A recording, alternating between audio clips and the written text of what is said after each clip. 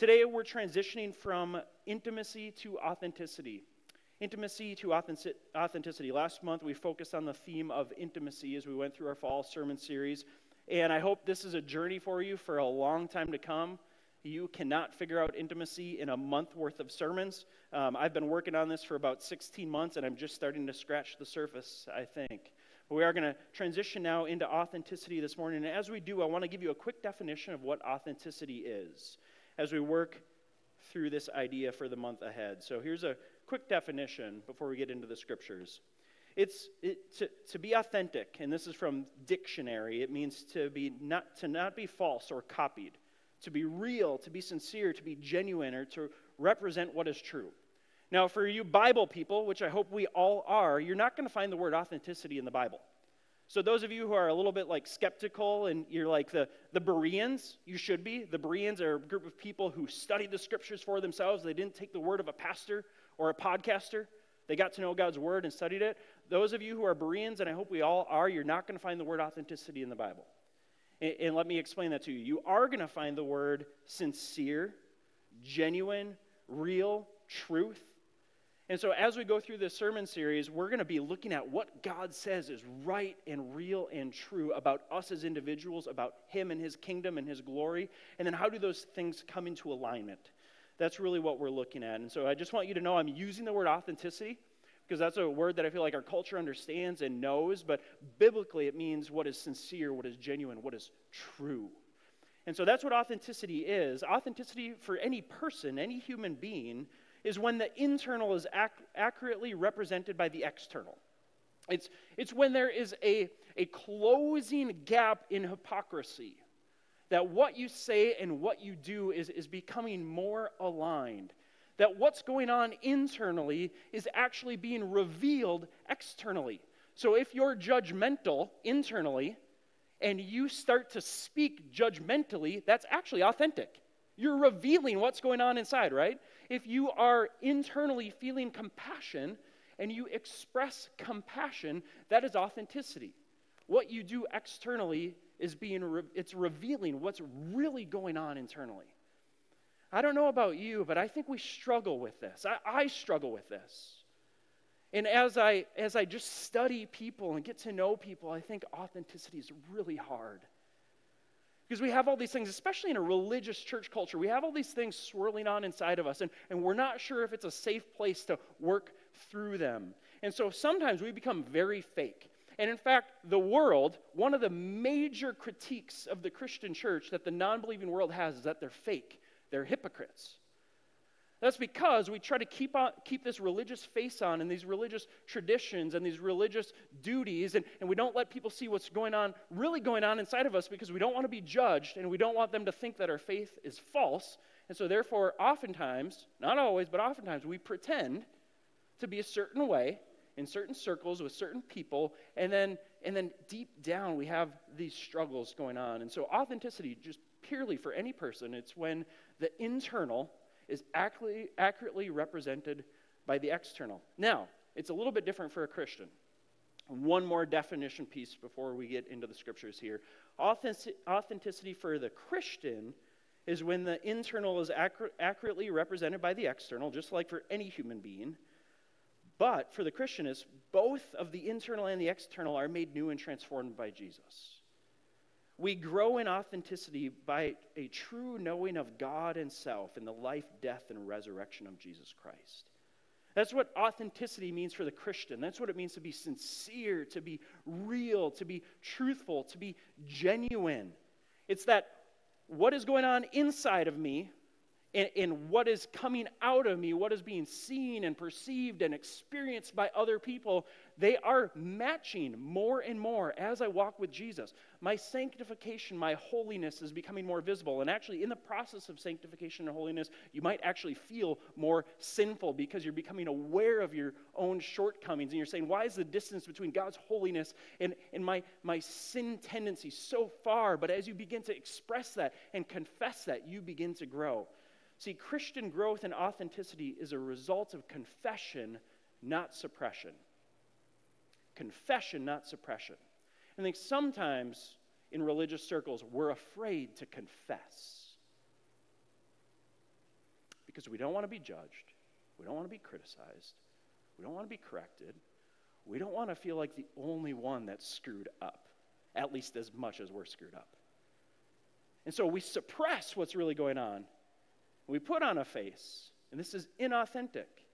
And the scriptures are going to call you and I to become more authentic people, where what's really going on inside in the soul, this is the soul work, right? Trying to figure out, to define, and to discover what's going on in my soul, and then to actually let it out and let the light of Jesus Christ shine into that place and bring us healing. But it's internally and externally that Jesus is transforming who we are. And so we look to Jesus, the author and perfecter of our faith, and we know God by looking in the face of Jesus, who is the image of the invisible God. And so that's where we're going this month. We're going to dive into authenticity. And I want you to know that authenticity flows out of intimacy. I'm convinced that if you do not find authenticity with God and a few other people in your life, you will really struggle with authenticity. If you don't find intimacy with God and other people, you will struggle with authenticity, because it's from a place of deep heart connection, where we feel safe, where we feel known, where we feel loved, that we can begin to become who God has created us to be. And so this morning, to start out with the topic of authenticity, I'm going to read from Psalm 139 again. I'm going to ask you to stand as I read it. Some of you will be frustrated because I already preached this passage, but I'm going to preach it again. Preached it last month related to intimacy, but there's a unique shift in this passage that moves us from intimacy into authenticity, and I want to look at that this morning. Psalm 139. David, the warrior king after God's own heart, says, "O Lord, you have searched me and known me. You know when I sit down and when I rise up. You discern my thoughts from afar. You search out my path and my lying down, and are acquainted with all my ways. Even before a word is on my tongue, behold, O Lord, you know it altogether. You hem me in behind and before, and lay your hand upon me. Such knowledge is too wonderful for me. It is high, I cannot attain it.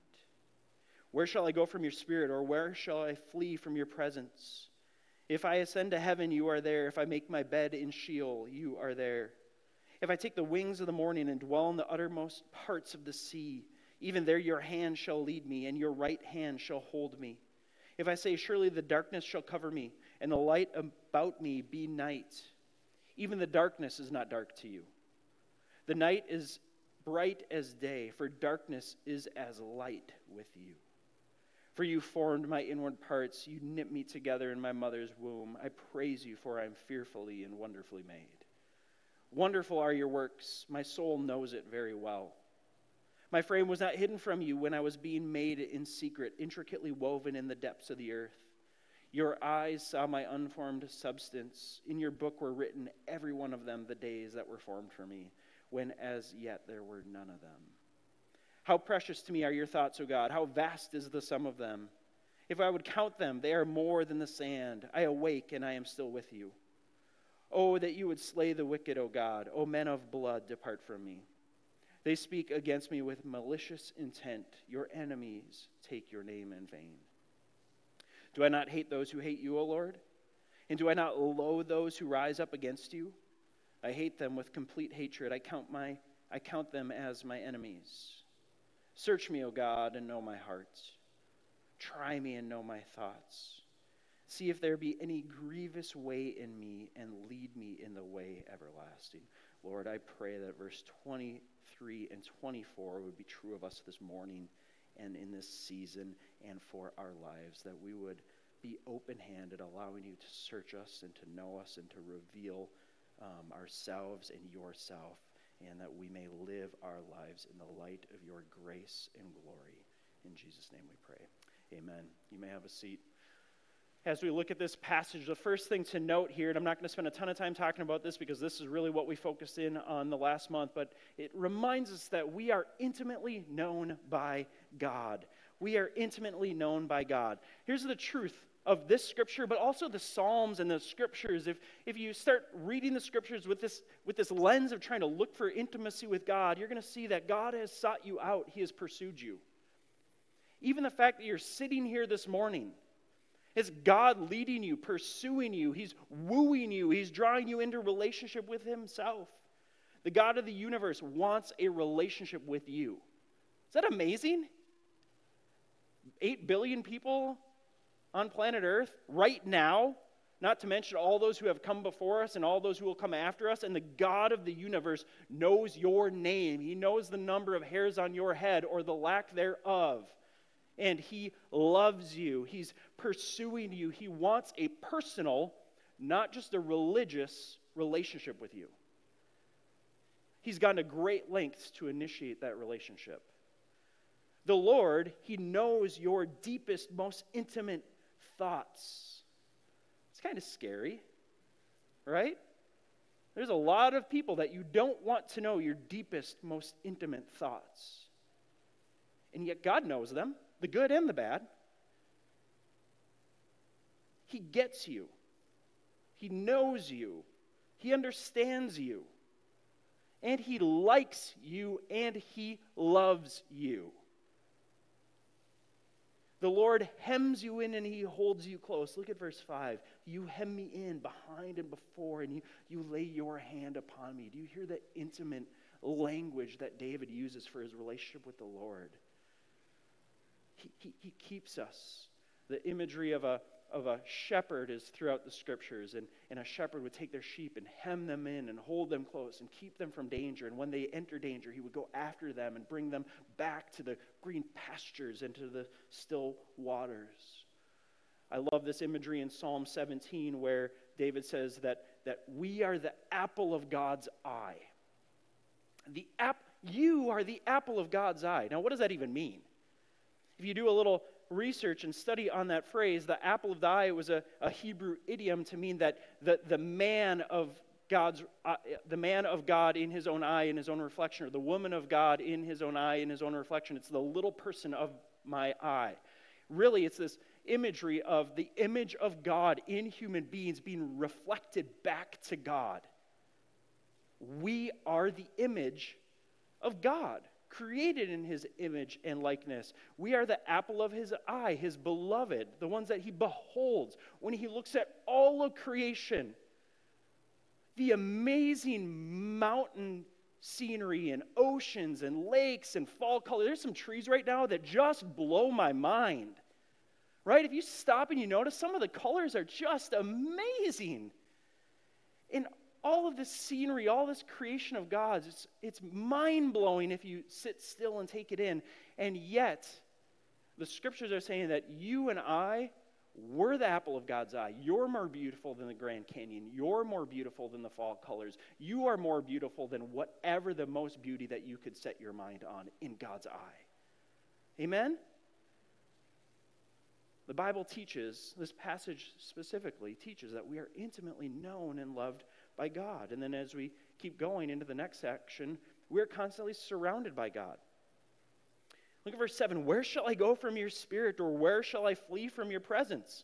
It's a rhetorical question. I can't escape God. I can't get away from him. He's everywhere. That can be haunting, right? If you're trying to pursue sin, if you don't want to surrender your life to this God, that's haunting and annoying. But if you're in him, oh, that's so glorious to know that you can't outrun his grace. He's everywhere. I love what David says here in verse 8. If I ascend to heaven, you are there. That's the imagery of God up in the heavens, right? This heavenly realm where God exists. And God also exists in this earthly realm, but it's this idea of ascending into the holy. In the Old Testament, they had the tabernacle that it's like the place where heaven and earth kissed. The Holy of Holies, this place where God's glory would dwell. And so this imagery, if I go to heaven, you are there. It's this nod towards holiness. If I, in a state of holiness, pursue God, if somehow I was able to fulfill all the law and make myself clean and holy enough to ascend to heaven, which the biblical story is we can't. We need Jesus to do that. But somehow if I could ascend to heaven, God is there because he is holy. Can't outrun him. But I love this next part of this verse, verse 8. If I make my bed in Sheol, Sheol is the grave. It's the ground underneath. It's representative of death. and oftentimes separation from God. And David's saying, if I make my bed there, not just if I go for a little journey into Sheol and come back, but if I make my bed, if I enter into the darkness, if I decide to make peace with darkness, but God has made a covenant with me, even then, God is there. I can't escape him. Even in my darkest moments, in my darkest pursuits, in my greatest doubt, God is there for his people. You can't even outrun him in Sheol. It says, if I take the wings of the morning and dwell in the uttermost parts of the sea, even there your hand shall lead me and your right hand shall hold me. I love verse 11. If I say, surely the darkness shall cover me and the light about me be night, right? This imagery of darkness, the dark night of the soul, wrestling with sin, wrestling with doubt, not feeling God, not experiencing God, wondering where God is. In verse 12, he says, even the darkness is not dark to you. For where God is, there is freedom. Where God is, there is light. And so if you feel like you're stuck in darkness, if you feel like there's some dark things in your soul, or there's a dark night of the soul, or God has been silent, be patient, keep waiting. God is there with you, and eventually, over time, that dark night of the soul will be lit up by the glory of God. Even darkness is not dark to him. He is light in the darkness. Amen, church? This is God. You're constantly surrounded by him. There is nowhere you can go where he says, that's too far. You are too far gone. If you're in Jesus. Pastor Kyle preached from Romans 8 maybe a month and a half ago, and it says, what can separate us from the love of God? Nothing. Nothing. If we're in Jesus Christ, nothing separates us from the love of God, and we are constantly surrounded by this Creator God who loves us. That's all this piece of intimacy review from last month. And now in verse 13, we kind of shift towards authenticity. It's intimacy paired with authenticity, but we're starting to make this shift here. Verses 13 through 16 teach us that we are wonderfully created by God. For you, God, formed my inward parts. You knit me together in my mother's womb. I praise you, for I am fearfully and wonderfully made. Wonderful are your works. My soul knows it very well. My frame was not hidden from you when I was being made in secret, intricately woven in the depths of the earth. Your eyes saw my unformed substance. In your book were written, every one of them, the days that were formed for me, when as yet there was none of them. This is a unique Christian teaching and offering in the milieu of all the different religions or anti-religions in the world. This idea that human beings have worth and value comes from the Scriptures. It originates from God and his people and the Israelites in the Old Testament, the Hebrews, believing that there's intrinsic worth and value in people, all human beings, regardless of race, religion, creed, because they're created in the image of God. Whether you're young or old, black or white, healthy-bodied or disabled in your body, you are created in the image of God, and you are wonderfully, uniquely created by God. Amen? How we need this reminder. Every one of you needs this reminder. You are wonderfully, uniquely created in the image of God. The way that you process information, the way that you relate to other people, your areas of wounding and brokenness, God can meet you there. And there's sin. We're going to talk about how sin mars and damages the image of God. But oftentimes, your areas of wounding and brokenness and insecurity, it's because somebody else's brokenness is bumping up against your brokenness. And then sometimes we take these offenses on and we begin to see ourselves as less than.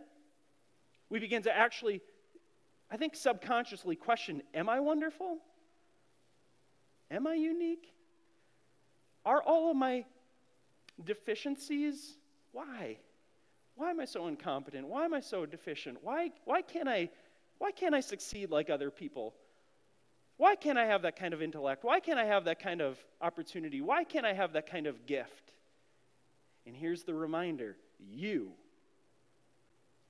as you are uniquely, wonderfully, fearfully created by God. So much of the hurts and pains in life are because we forget that.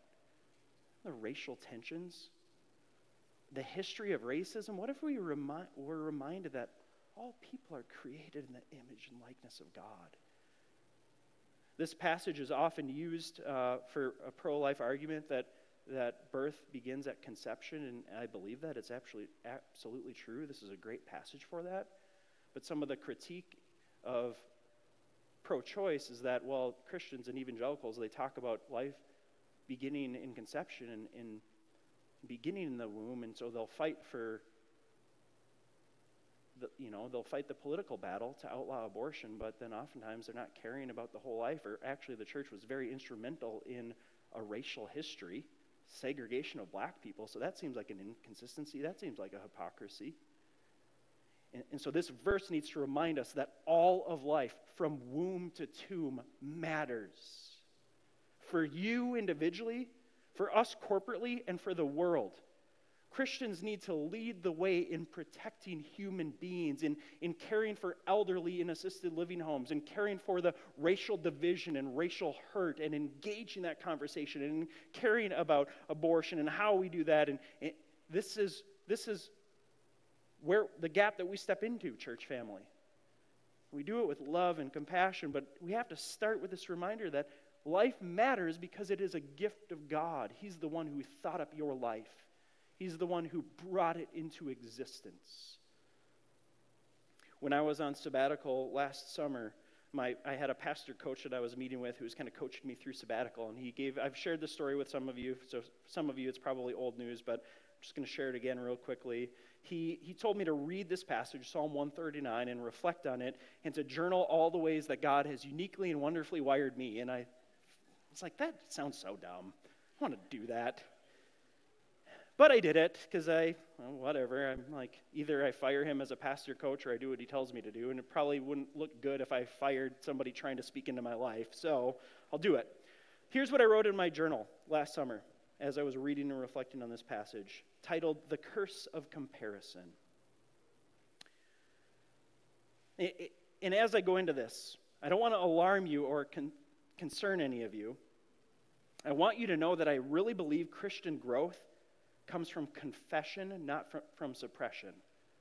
Like, we become more authentic as we begin to confess what's really going on in our soul so that the light of Jesus can shine into there and heal us. And I think I was really good at suppression before and not so good at confession. And I think I'm learning, I hope I'm growing in the spiritual discipline of confession rather than suppression. And I want you guys to journey on that as well. And it's weird.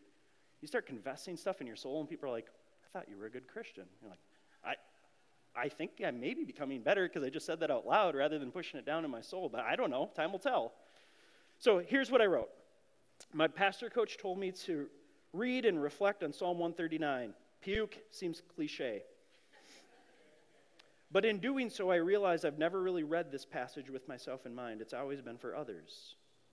Reading it with myself in mind was really good as I realized that God searches me out. He knows me. He loves me. He made me. He thinks I'm wonderful. Ed, my pastor coach, told me to list out some specific ways that God has created me to be uniquely me. And then I need to be careful to not violate who God created Andrew to be. So, who is Andrew? Here it is in a few comparisons. The curse of comparison, right? I'm more studious. Wrong. I'm more adventurous than studious. This is just me. And as I read this list, I'm not comparing one as better than the other. So if you're on the opposite side of all of my comparison, you are uniquely made and wonderful, and we need the way that you are wired and made in our church. The world needs you. This is how God has wired me. More adventurous than studious. I'm more curious than convinced. I'm more inquisitive than instructive. I'm more of an initiator and starter than a finisher or a perfecter. I'm more relational than intellectual. I value intimacy more than information. I care more about compassion than having a shared conviction. I'm more of a carefree optimist than a concerned pessimist. I really like the why questions. I hate the how questions. I value kind of the organic nature of things more so than organizing things. I value spontaneity over planning. I want to be mastered by mystery rather than mastering the mysteries. I like gray thinking more than black and white.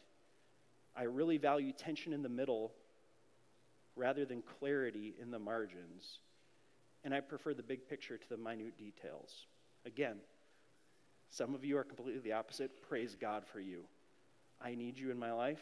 You need me in your life, and we're going to drive each other nuts. As far as I can tell, this is still in my journal entry, this is different from a lot of pastors and religious leaders.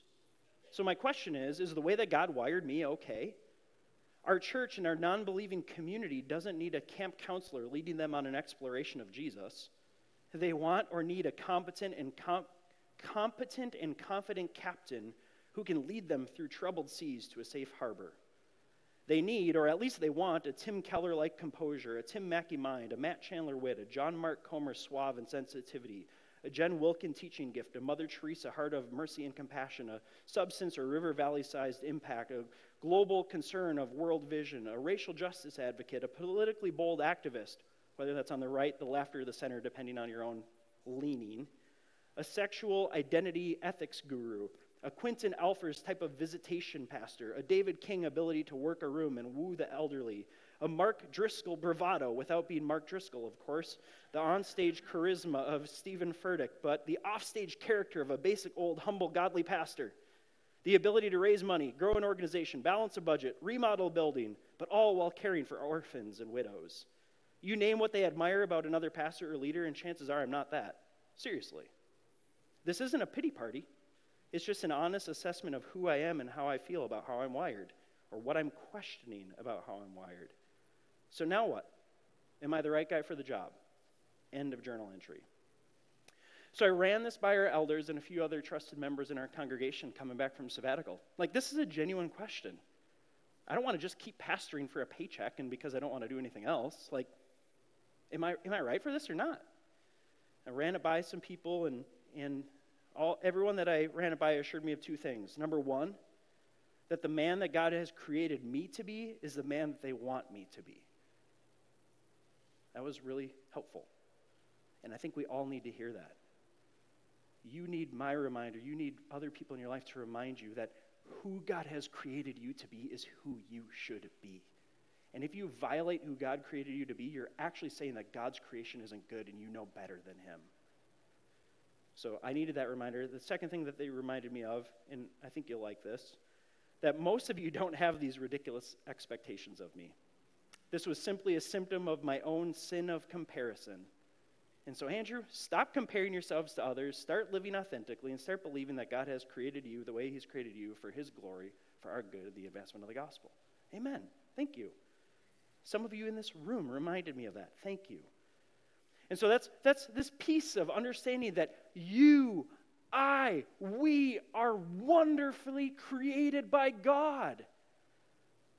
My fear, as we talk about authenticity this month, my fear is that oftentimes we try to carbon copy our lives after other Christians.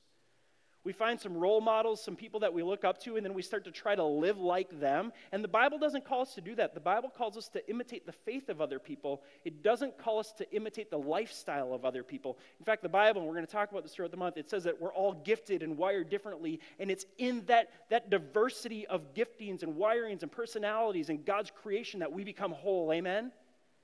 You are wonderfully created by God. And so as we're realizing this, we also, I want to be careful now as we go into authenticity this month. I don't want it to become navel gazing where we're always looking inward and thinking about ourselves, right? Who am I? How has God wired me? I don't want to become self-centered. We want to be God-centered. But my fear is oftentimes in the church we talk so much about God and theology and these lofty ideas, and we don't look inward, we suppress our soul, we don't actually get to know ourselves, and therefore we have this dry, dusty, lacking intimacy with God relationship because we don't actually know who we are and how God's wired us. David Benner, in the book The Gift of Being Yourself, which I highly recommend you reading this month, he says, unless we spend as much time looking at God as we spend looking at ourselves, our knowing of self will simply lead us into an abyss of self-fixation. That's a good reminder. This isn't about us. This is about our relationship with God. So he gives us that warning.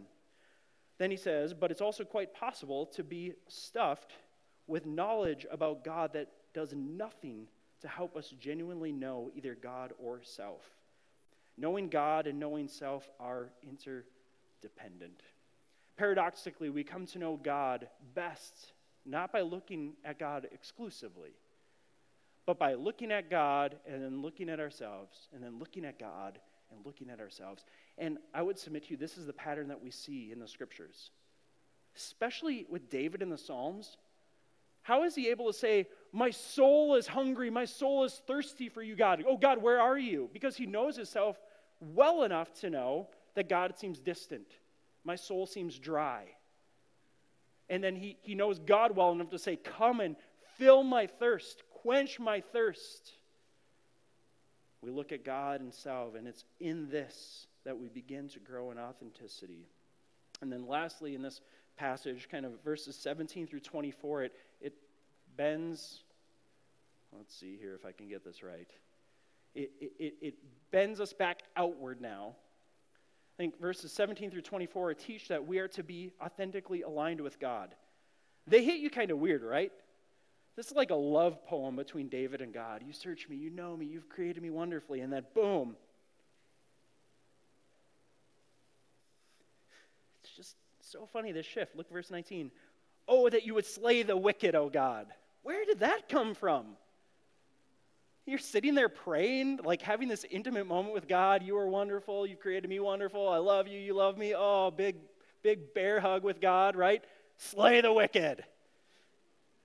Oh, men of blood, depart from me. They speak against you with malicious intent. Your enemies take your name in vain. Do I not hate those who hate you, O Lord? And I think what David is showing us here, and what we can take away from this, is that as we begin to be transformed by God and begin to understand who we are, and understand who God is, and walk in Him with authenticity, this for the Christian means that our life is lived in alignment with God, that the things that God hates, we also hate. And some of you you're hung up on that even, right? Like, oh, I thought God is love. How does God hate His enemies? And God is love. But there is opposition to God's love, and God has wrath, which is a steady opposition to the things that hurt His creation in His people. And so there's a tension here in the middle between God's love and God's justice. And they're not separate. They go together, but our human minds have a hard time comprehending this opposition to what is wrong and also this love of enemy, right? The ethic of the New Testament is love your enemy. But there's this way to love enemy where it's also standing up for God's truth, and we don't always get that right. That's part of the tension that we live in. The point of this passage here, and what I want to kind of transition us into communion here, is that we need to authentically align ourselves with God by loving what He loves, hating what He hates, conforming ourselves to His image and likeness. Christian authenticity isn't you just being whoever you want to be. It's knowing who you are, who God created you to be, and it's being able to sift through, God created me this way, and that's good and holy and redeemable. God created me this way, and that's bad, it's broken, it needs confession, it needs repentance. We've got to learn how to not suppress, but confess what is good and right and true, and also confess what is broken, unholy, and sinful. And it's in that we become authentic, conforming to His image and likeness, which is done in and through Jesus Christ. How these last two verses say, search me, O God, and know my heart. Try me and know my thoughts. See if there be any grievous way in me, and lead me in the way everlasting. This idea, this invitation to us.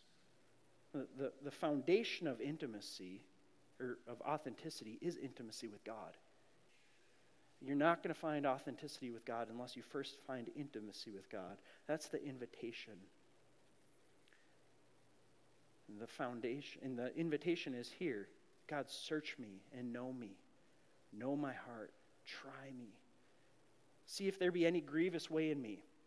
And David would answer for himself, yep, there is. But he doesn't just sit in that and wallow in it. He doesn't suppress it and try to hide it. Actually, throughout points he does. But he always gets caught. And then God brings healing and love and restoration and correction and discipline and grace to him. He says, so See if there's any grievous way in me, and lead me in the way everlasting. And David wrote this psalm before Jesus, the image of the invisible God, came and led us into the way everlasting, the way of God's grace through the person and work of Jesus Christ. So every Sunday when we gather here at Park Community Church, we take communion to remember who Jesus is. That what David longed for, the way everlasting, you and I have received in Jesus. The man who lived a perfect life, a life that we're incapable of living. But he died a sinner's death in our place on our behalf. He overcame sin and death in the grave and has given us a new life, a new name, a new nature so that we can authentically live to please God. Amen? I'm going to pray. The worship team is going to come up, and when you feel led and ready, if you long to keep walking with Jesus, to receive his gift of grace to you, the elements are here, 2 in the front, 1 in the back. The cracker represents his body given for you. The cup represents his blood shed for you for the forgiveness of your sins, his invitation for you to live an authentic life for Jesus and with Jesus. Let me pray, and then let's partake together. Jesus, we thank you for who you are. I thank you that where there was no way, you made a way. I thank you that you see us, you know us, you love us, and that's shown for us ultimately in the fact that you laid down your own life in our place on our behalf. And so, Lord, we transition now to communion, to the Lord's table, being reminded of the body that you gave for us, the blood that you shed for us. And Lord, we come to the table eagerly expecting to be reminded of the new life that we have in you. Pray that you would nurture us now in the deepest recesses of our soul. For your glory, our good, and the advancement of your gospel, we pray. In Jesus' name, amen.